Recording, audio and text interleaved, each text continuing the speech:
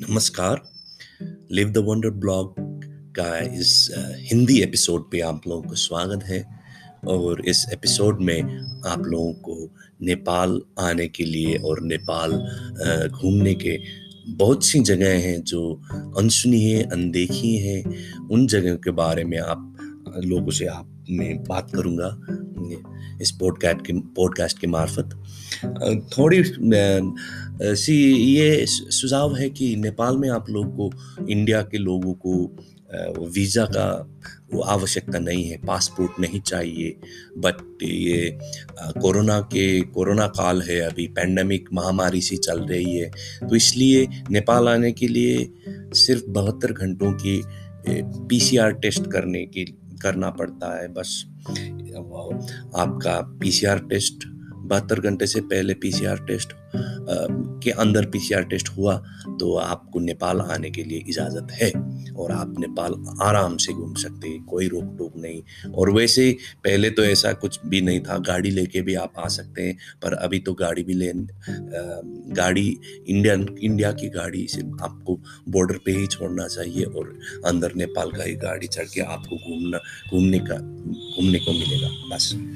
और दूसरी बात यह है कि अभी बहुत सी जगह है नेपाल में, ये सिर्फ पहाड़ नहीं है, नेपाल में तराई है, प्लेन लैंड है, जैसे कि इंडिया के अब यूपी से सटा हुआ जगह है भैरवाहा, और इधर बिहार से सटा हुआ जगह है जो कल के बीरगंज है, और उधर पूर्व में चले जाओ तो इवन सिक्किम, दार्जिलिंग और वेस्ट बंगाल के शहरों से जुड़ी हुई बहुत सी प्लेन सी जगह है। बहुत नेपाल का लैंड मास का सिर्फ 20%, 20% एवरेज से कहिए कि इसमें प्लेन लैंड से, तराई जो बोलते हैं नेपाली लैंग्वेज में, और वहाँ पे भी इतने अच्छे से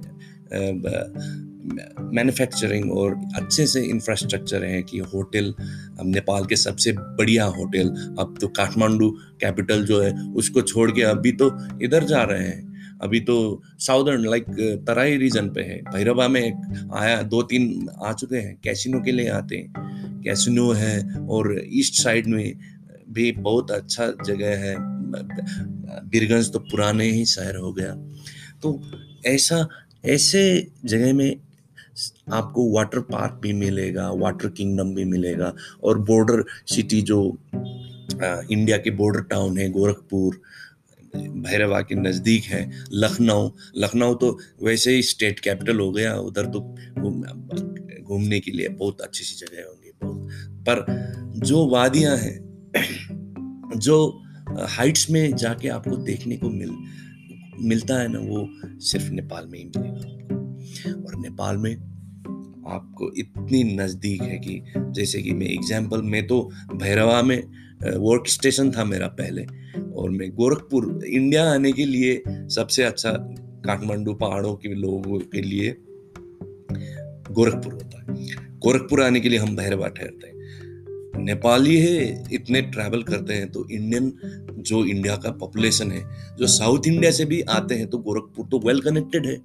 और गोरखपुर से सिर्फ 150 किलोमीटर, 150 भी नहीं, 120 होगा, 120 और 1 घंटे, 1.5 से 2 घंटे मैक्सिमम, जाम हो गया तो 2.5 घंटे मान लो, तकरीबन 1.5 से 2 घंटे में आप नेपाल पहुंच जा सकते हैं। नेपाल आने आपको पहाड़ों वादियाँ देखने को मिलता है, भैरवा से आपको पहाड़ों देखने को मिलता है, और उसके ऊपर तो हिमालय है ही, और इतने अच्छे सी जगह हैं, और इतने से अच्छे हिल स्टेशन हैं जो अब ब्रिटिश ने बनाया। वो टर्म हिल स्टेशन, वो स्टेशन नहीं है हमारे लिए, तो वो तो सिटी है, हिल सिटी है नेपाल में, तो पहाड़ों के बीचों में बहुत सी बढ़िया सिटी है।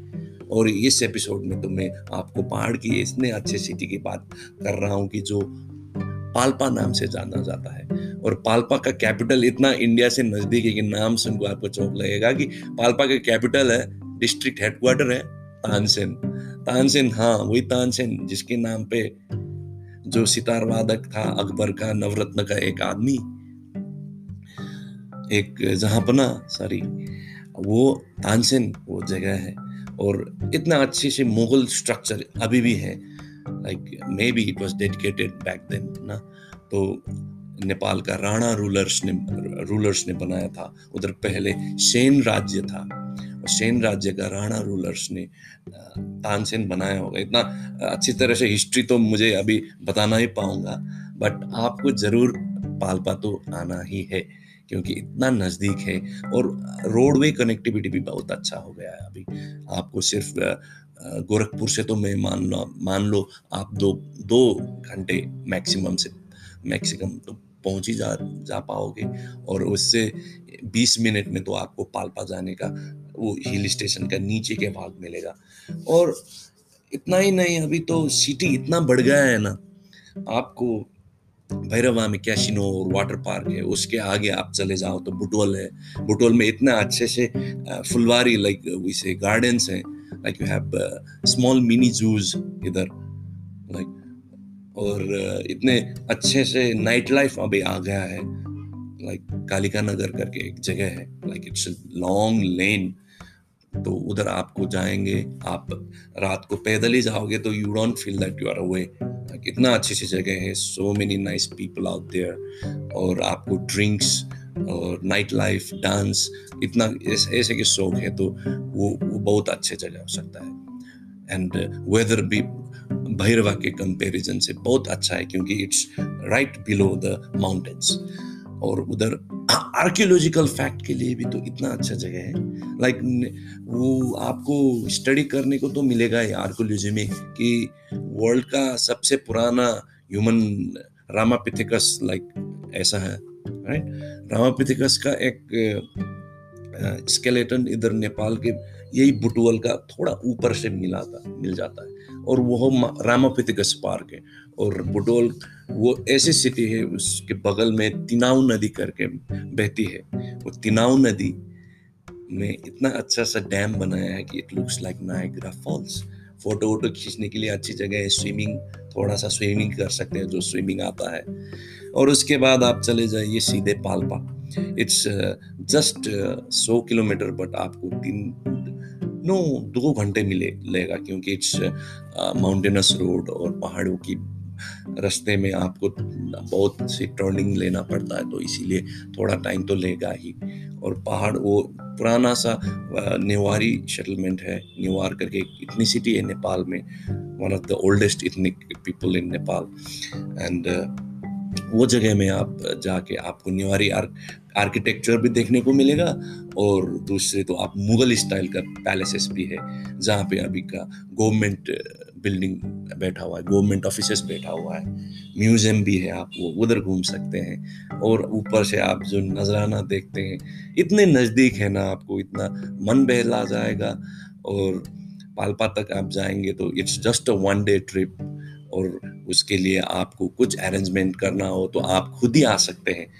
आप गाड़ी से आराम से आ सकते हैं, अभी तो कोरोना है, बट आप नेपाल आओगे तो पब्लिक ट्रांसपोर्ट से आप पाल्पा भी आ सकते हो।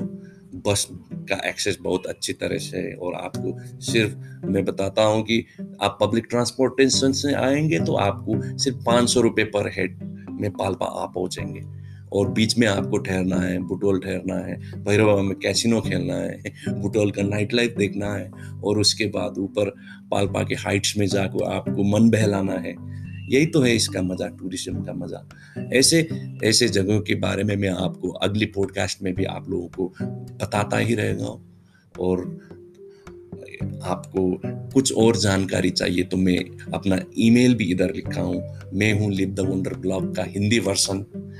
और आपको नेपाल में लाने के लिए मेरा बहुत सी कोशिशें रहेंगे। और मैं खुद भी इंडिया बहुत सी घुमा हूँ, मैं साउथ इंडिया भी घुमा हूँ, मैं इंडिया का भी मैं बात करूँगा, साउथ इंडिया का स्पेशली, क्योंकि मेरा पढ़ाई बंगलोर में हुआ था और मैं चेन्नई में जॉब किया, उसके बाद दिल्ली में भी आया। तो इंडिया के साथ मेरा बहुत सा अटैचमेंट है, और आप लोगों को घूमने का बहुत शौक है, मुझे पता है। जो कोई भी मैं मिलता हूँ ना, वो बोलते हैं कि नेपाल कितना अच्छी जगह है, एक बार आना चाहिए। हाँ, नेपाल बहुत सी अच्छी जगह है, सिर्फ काठमांडू ही नहीं, बहुत सी नज़दीक सी शहरों हैं जो आपको देखना चाहिए, ज़रूर देखना चाहिए। और मेरा टिकटॉक भी है, मेरा ट्विटर है, जहाँ पे मैं इतने अच्छे अच्छे डेस्टिनेशन का फोटो रखता हूँ, तो आप उसको भी फॉलो कीजिए, लिव द वंडर ब्लॉग। मैं सभी लिंक आपको भेज दूँ रख लूँगा। तब तक के लिए, दूसरे एपिसोड तक के लिए आप लोग के मेरे मन से बहुत-बहुत नमन, और ये पॉडकास्ट आप जो सुन लिया है उसके लिए बहुत-बहुत धन्यवाद और शुक्रिया।